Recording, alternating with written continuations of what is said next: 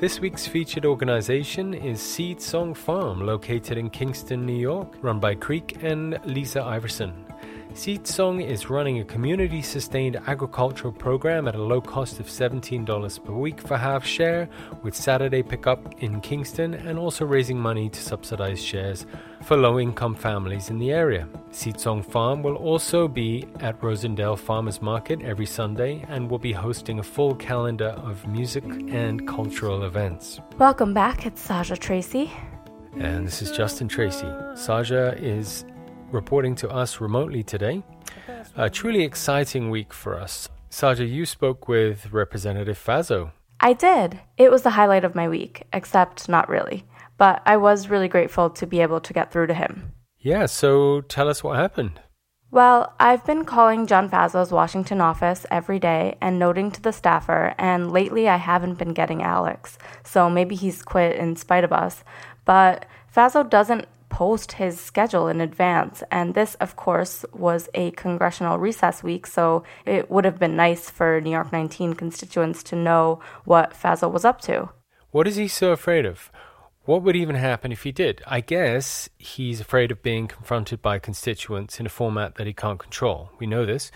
He's already in trouble, so he's got to play it safe and make sure nothing else ends up on YouTube after his infamous Andrea Mitchell incident. Yeah, that's right. Wednesday, his daily schedule wasn't posted until late in the morning, and it showed he'd be appearing on a call-in show on this station, Thunder 102. What's Thunder 102? Do we get that here? We don't get that here. It's a country music station under a media group called Bold Gold Media. It's owned by this guy, Vince Benedetto, who recently retweeted Sean Hannity. Yeah, okay, so we'll take a guess at the network's political leanings. Well, kudos to Keith on Twitter for the tip that Fazo's daily schedule had been updated. I'm really amazed at this Twitter community that we've found and how on top of things they are. So I was able to call in at 5:50 p.m. on Wednesday and get right through.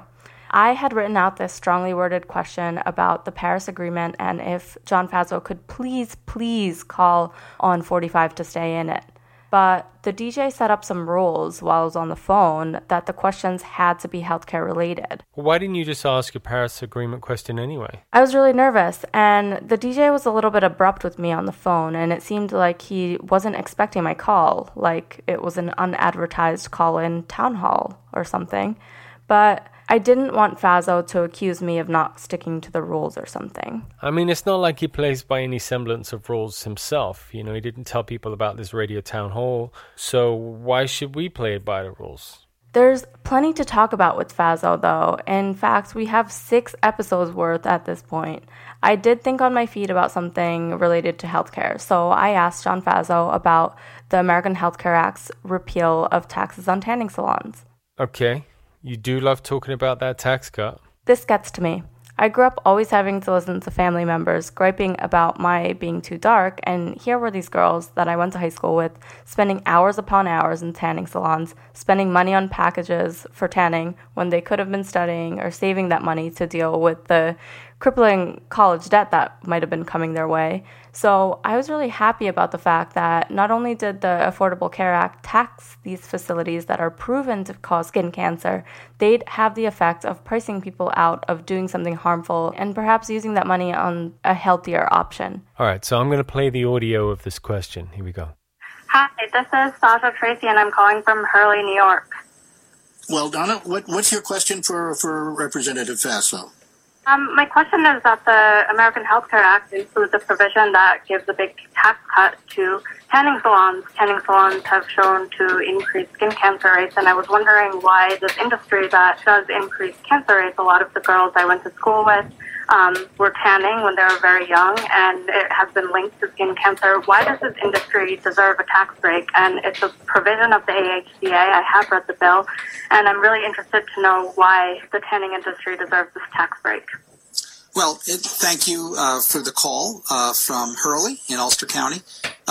There are a number of taxes that were imposed with the ACA, including the tanning tax. And frankly, this was a pretty heavy burden placed on these small businesses. I do think it's important that people understand the risks of excessive exposure to tanning and also sunlight. I mean, it's very important to combat skin cancer, etc.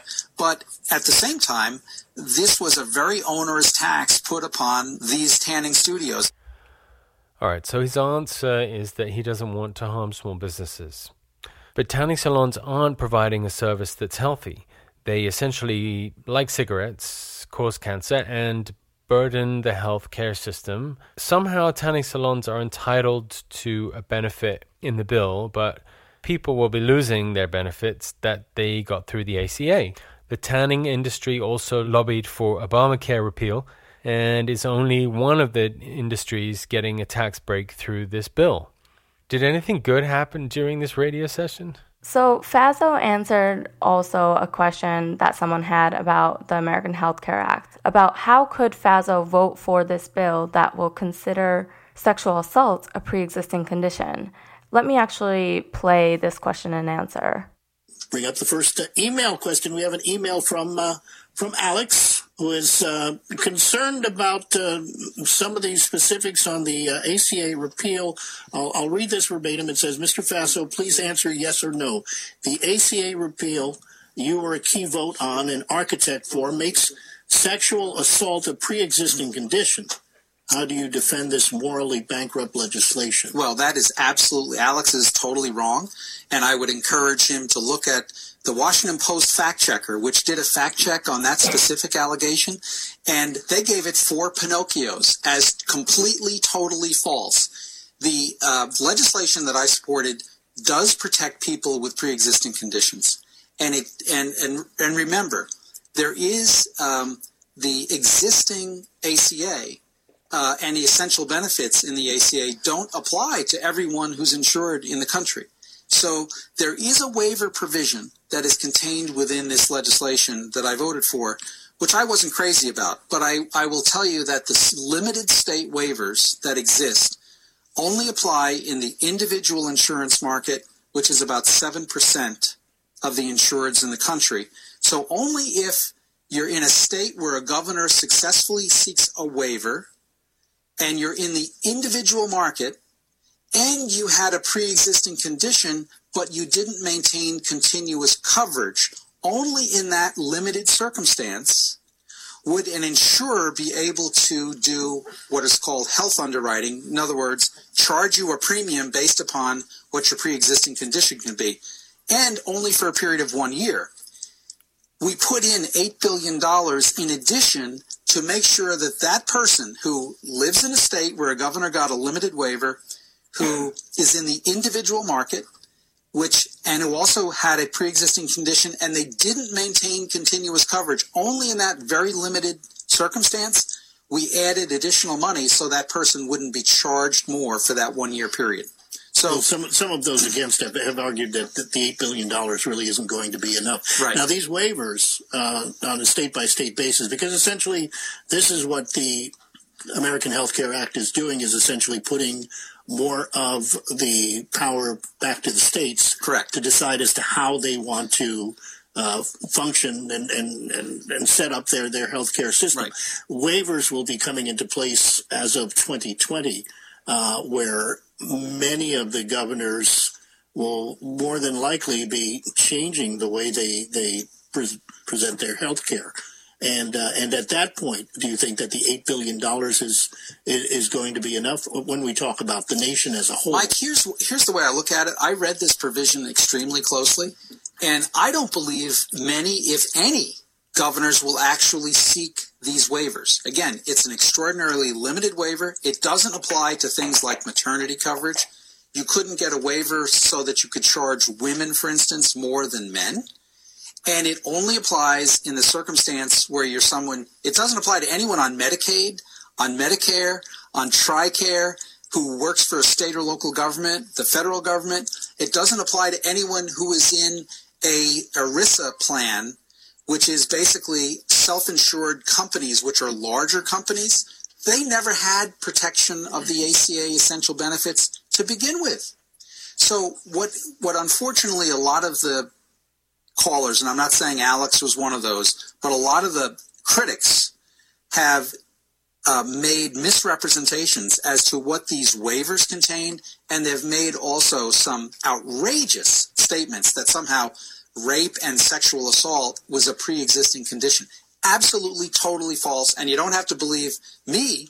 Believe the Washington Post fact checker, and you can see that it got 4 Pinocchios. So I feel very confident in what I'm saying, that what Alex had suggested was not true. Talking about Pinocchio in response to sexual assault is such a chauvinistic thing to say, you know? Good point, but Fazo's not technically wrong here. The American Health Care Act, it doesn't include language that makes sexual assault or rape a pre-existing condition, but it does make the health consequences of sexual assault a pre-existing condition in some states. Let me put this in terms of a realistic situation that could actually happen now if this bill becomes law. You're 28 years old, you live in District 19. You decide after aging out of your parents' insurance, you won't get insurance anymore. It's just too expensive, and now there's no financial penalty for you not having insurance. And then let's say you're the victim of sexual assault. You have to go to the hospital. You have to get a rape kit, STD test. You pay full sticker price for these services, and you have to travel miles since Planned Parenthood has been defunded, and that's the only provider of these types of services in your rural area. Then you develop PTSD as a result of the assault. And let's say you get into a grad school in Alabama.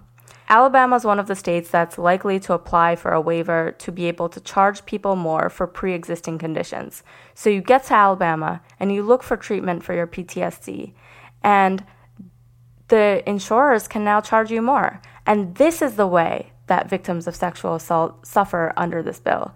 And John Fazo seems to think the situation I described is an okay outcome. So although it doesn't directly appear as if rape is a pre-existing condition, if you take the time to put together a hypothetical like this, the system won't help this person. That's the part that he's leaving out. He's promised not to take people's health care away, but he decided to toe the Republican line and go for the tax cuts for the super wealthy and corporations. He did speak about Lyme disease, which is a huge deal for us here in New York 19. I found several ticks on myself this week and our dog Widnow. I know, these ticks are really disgusting, and I'm glad Fazo spoke on this, but his statement was out of touch. What we need now is to make sure that this crisis with Lyme disease does not cripple New York 19 residents. And there are 2 ways that we can do this. A robust investment in research, so the treatments to prevent Lyme disease are not the debilitating ones that are currently available. The antibiotics have a really harmful effect on people. And in Fazo's televised statement on Lyme disease, he committed to funding the National Institute for Health. And number 2, we need to make haste while we respond to climate change. Right. So the reason why this year's Lyme situation up in the Catskills is so bad is because of our warm winter. And as it gets warmer up here, the climate becomes more and more ideal for these vile ticks. So I was extremely disappointed in Fazo's statement on 45's decision to exit the Paris Climate Accord. Let's recap for a minute. John Fazo is not a climate change denier officially. He's in the Climate Solutions Caucus in the House, and I think on a basic level, he acknowledges that there is a very real problem.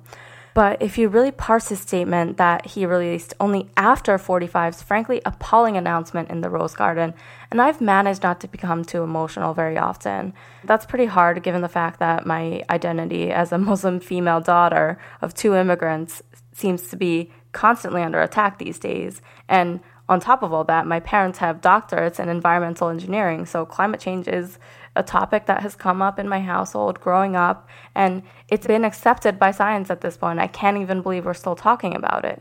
And the president's press conference was just so factually inaccurate, it just did it for me. John Fazo's out there giving people Pinocchios, but that was just beyond anything else I've ever seen. You can tell that Saja's really angry about this. It really is America last, not America first, getting out of this Paris Agreement. Just so our listeners know, I've seen Saja angry, but after this press conference, it was literally the boiling point. Right. So Fazo's statement, all he could muster up the courage to say was that the decision to leave the Paris Accord was ill-advised. And then he proceeded to criticize the legal shortcomings of the agreement and criticize Barack Obama. It just doesn't make sense. He somehow seems to not recall that District 19 is one of those befuddling Obama-Trump districts, those mystical unicorns of districts that have been confusing every political scientist since the election. We should all be alarmed. This decision makes the US a laughingstock of the entire world. We are the flat earthers.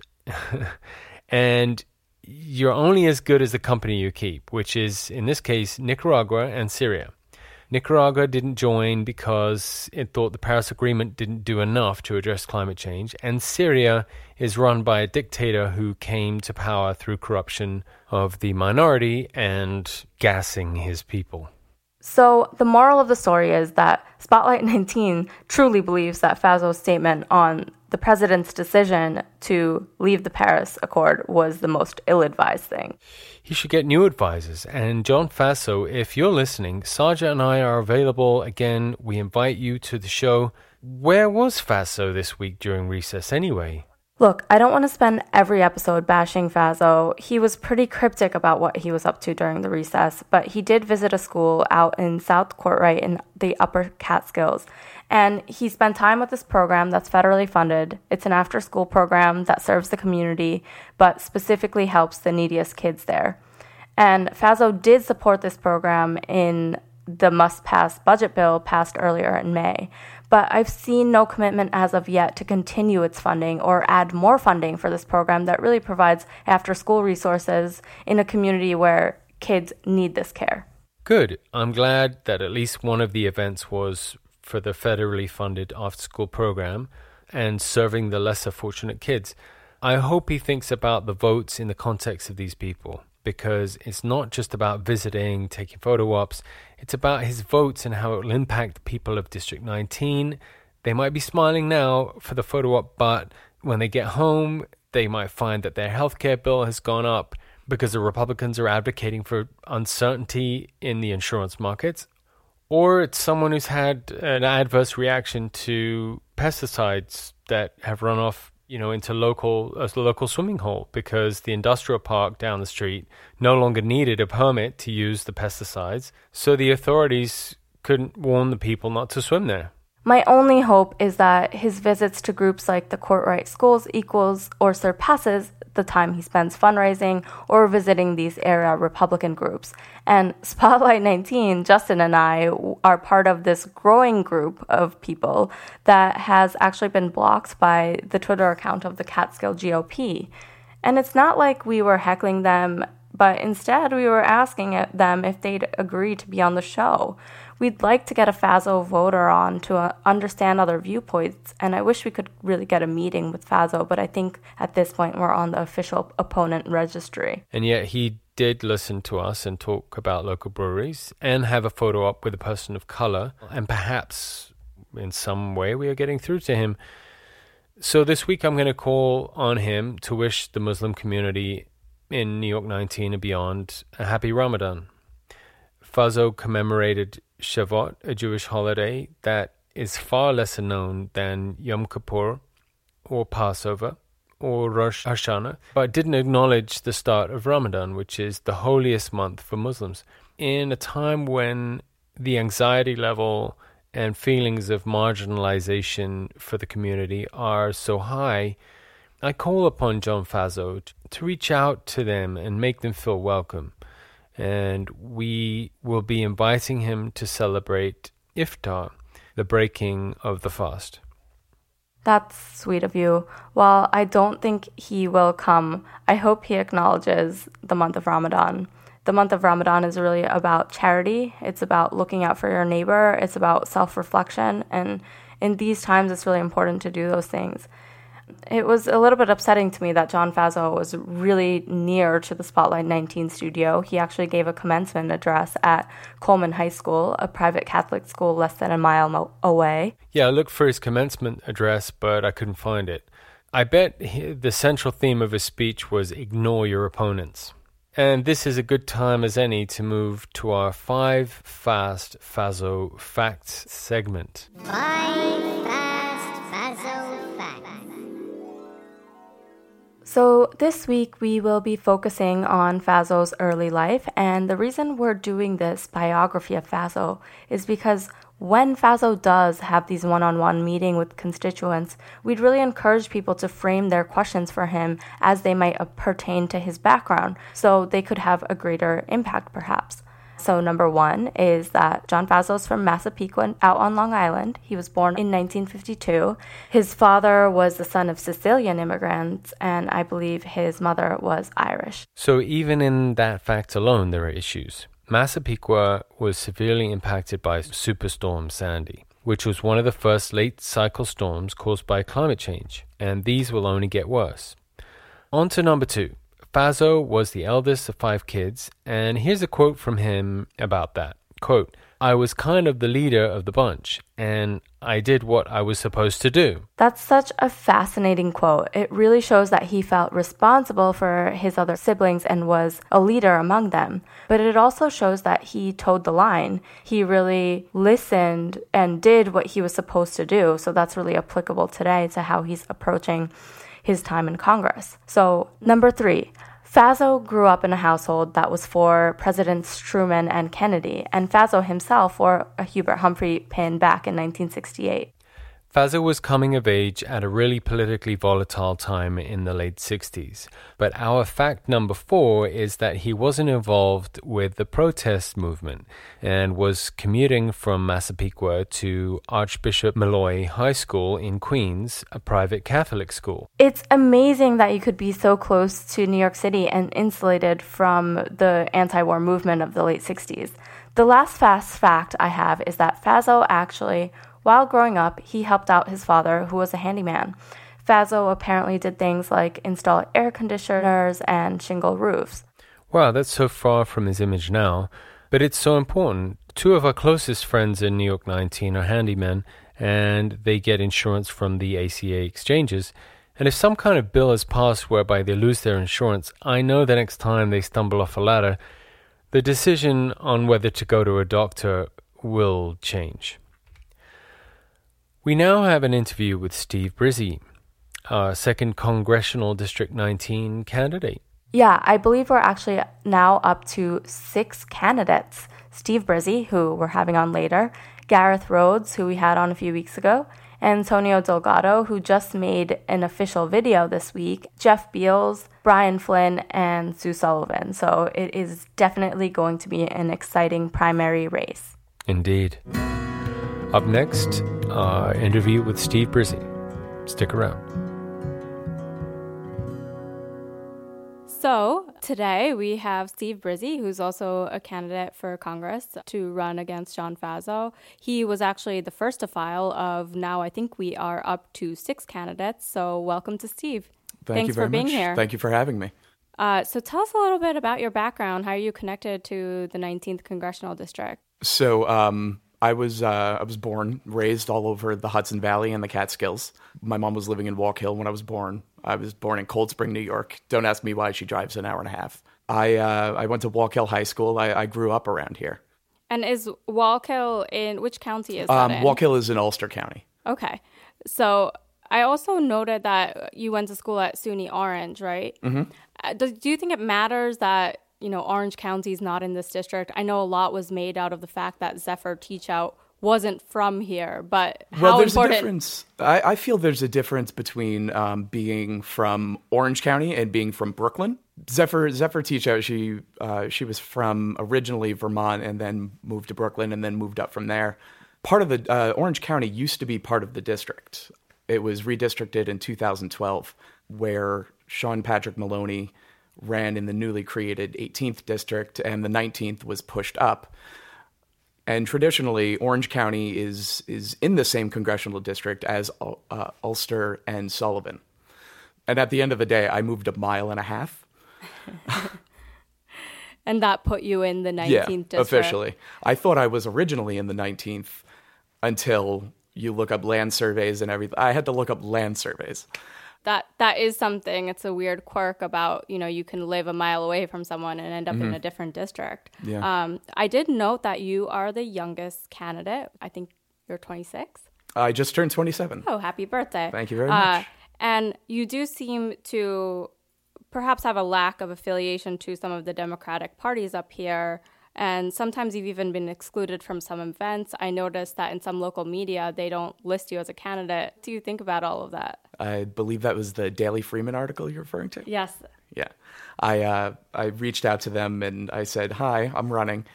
And they told me that I hadn't issued a press release to them, which I'm more waiting to do because I'm rebranding. I wanted to get my name out there as the first one who filed because I kind of knew John Faso was going to be this bad.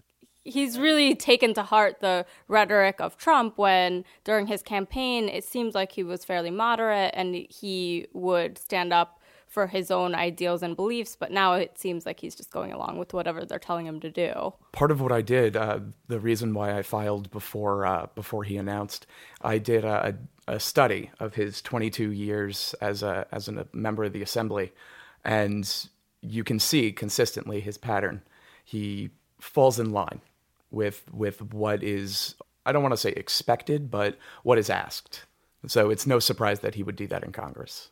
When did you exactly decide to file, actually? I decided to run on July 18th. It was the first night of the Republican National Convention. That's when I decided to run. I filed 3 weeks. It was December 14th that I officially filed. And was that based on your study of John Yes. Faso's voting record while he was a state legislator? Yeah. And just going back to what we were talking about earlier, are you discouraged at all that campaigns of outsiders, people that might not have an established record with the local Democratic parties, for example, Rob Quist in Montana, who just lost that congressional race, or Alexis Frank, who's actually the same age as you and wasn't able to get the nomination in South Carolina. What do you think about the fact that you don't have this long-standing relationship with the Democratic Party, which seems to me to be fairly important to the parties in the area? To the parties, yes, but in terms of with the people, the lack of experience and lack of affiliation is more plays as a good thing, I've noticed. But I'm not really discouraged. I expected something like this. Working in the industry I'm 15 years younger than the next person. And with age comes a certain, or with lack of age, I should say, comes a certain bias. People might not think I'm a serious candidate. People might not think I'm qualified. And that all comes with age. But I'm not discouraged. That just means that I have to show them. And how do you intend to show people that you do have the experience and you are ready to take on this role? When I put my website out, one of the first things that I made sure was that all of my issues were thoroughly researched. They were documented. Everything was organized and everything was accessible. Whereas I've noticed that when people announce that they're running, it's a well-written letter and a donate button. I didn't want to do that. So I want to show people that what I do essentially qualifies me to be a functioning and effective member of Congress. My job, literally writing policy, involves touching multiple industries, regulations, as well as studying and becoming essentially a subject matter expert in various.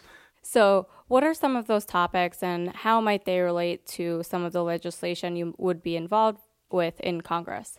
First, before I started running, I was familiar with political contributions and the legality behind how and how much and who people contribute to across the spectrum, from state assembly to president, as part of writing a policy to monitor people who might be trying to donate money to a candidate while working at that specific firm. So in order to understand how people are going to break a law or violate a regulation in some way, you have to know the topic. And are you creating policies for different companies so they can use them, or what is it exactly that you do in your job? If I list off a couple behaviors, like eating bacon and eggs, turning off an alarm clock, taking a shower, making lunch for children, putting on a new suit, or putting on a fresh suit, I should say, you would assume that the time of day would be morning. that's kind of what I do with my job, but applying that to insider trading, looking at specific behaviors and certain actions that are indicative of someone violating a regulation or violating a set of requirements that I've been given. So I would use information to surveil employees. And I've done this for financial firms, defense contractors, a hospital, and education. These different policies that I would write, each requiring that I've become familiar with the industry regulation and then basically teach a computer how to watch someone and make sure they don't break the law. I did see that you support cutting regulations that affect small businesses. And that's actually essentially what John Faso uses as a justification for some of his votes as well. How is your stance on cutting red tape different from his? Well, first, I'm not going to vote yes on legislation that allows companies to dump waste into streams and rivers. I believe that I agree with the president that we need to reevaluate the regulations that are in place, because a lot of them you'll see these large, especially in finance, your Wells Fargo, Bank of America, they'll lobby Congress for additional regulations that they know local community banks can't afford. So instead of Ulster Savings going up in your community, now you have a Wells Fargo branch. And those are the kind of regulations that need to be targeted and need to be eliminated. I believe in scalable regulation. A regulation, unless it's insider trading, something blanketed like that, shouldn't apply to a large financial firm in the same aspect as a small one. It was the large banks that took the economy down, not the small banks. And do you think that same type of scalable regulation should also apply to environment? Because I think in our last episode, we discussed this environmental regulation on pesticides. A lot of small farmers might argue that, they should be allowed to use pesticides. How do you think that the regulations should differ across industries? You just mentioned banking, but a lot of times farmers are really burdened by regulations. Regulations need to achieve some sort of purpose. When evaluating what the purpose of a regulation is, does it harm the environment? Is that the only reason why it's banned? I believe that, yes, we should be enforcing the use of green products. We should be very, very concerned about our environment. And my scalable regulations stance applies more to industry than it does to environment. I believe it's imperative that we address climate change. And recently, with the president withdrawing from the Paris Climate Agreement, it's devastating.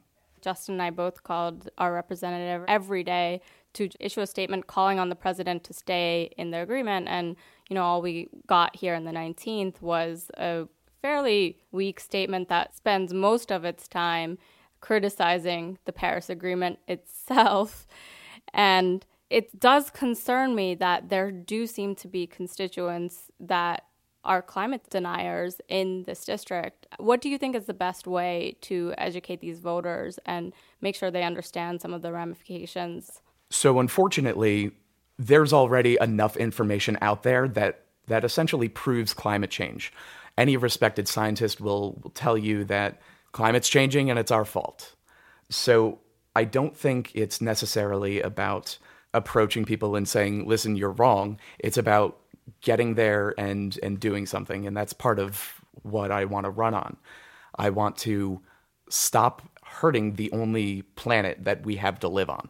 We're in New York. New York's going to jump on board with the Paris Agreement and this new agreement between all the governors. Yeah, that's good at least. And we have this focus, we have these goals that we're trying to meet. We just passed a place that sells solar panels. So, but yet there are these people in this district that are still denying that climate change is happening. How can we educate those people and bring them to the table? They're not looking at the idea that the technology is growing. They're looking at right now. And right now, we don't have an alternative to their gas truck. We don't have a battery that can last so long in an electric vehicle, which is why I support funding research that gets us up to that level. Our technology advances 50% each day. And by providing tax credits to people who are going to be doing this research, and by funding the research ourselves through government grants, et cetera, we can get the technology up to a level where we can even make it cheaper for them to switch over. And it's all about the almighty dollar at the end of the day. You know, you mentioned the almighty dollar and providing tax incentives, and a way that some states in the country have been raising revenue over the past few years is by legalizing the use of recreational marijuana. And I did see that that's one of the issues listed on your website. It does have its own section, which was interesting. What are some of your views on that? So Republicans like to ask the question, well, who's going to pay for it? When it comes to healthcare, when it comes to public college, we have a gold mine just sitting right there. It's scheduled as a Schedule I controlled substance for no reason. And we've seen its legalization doesn't have any disastrous effects on communities. So by legalizing marijuana and taxing it in the same way that we tax cigarettes or alcohol, that's a huge revenue.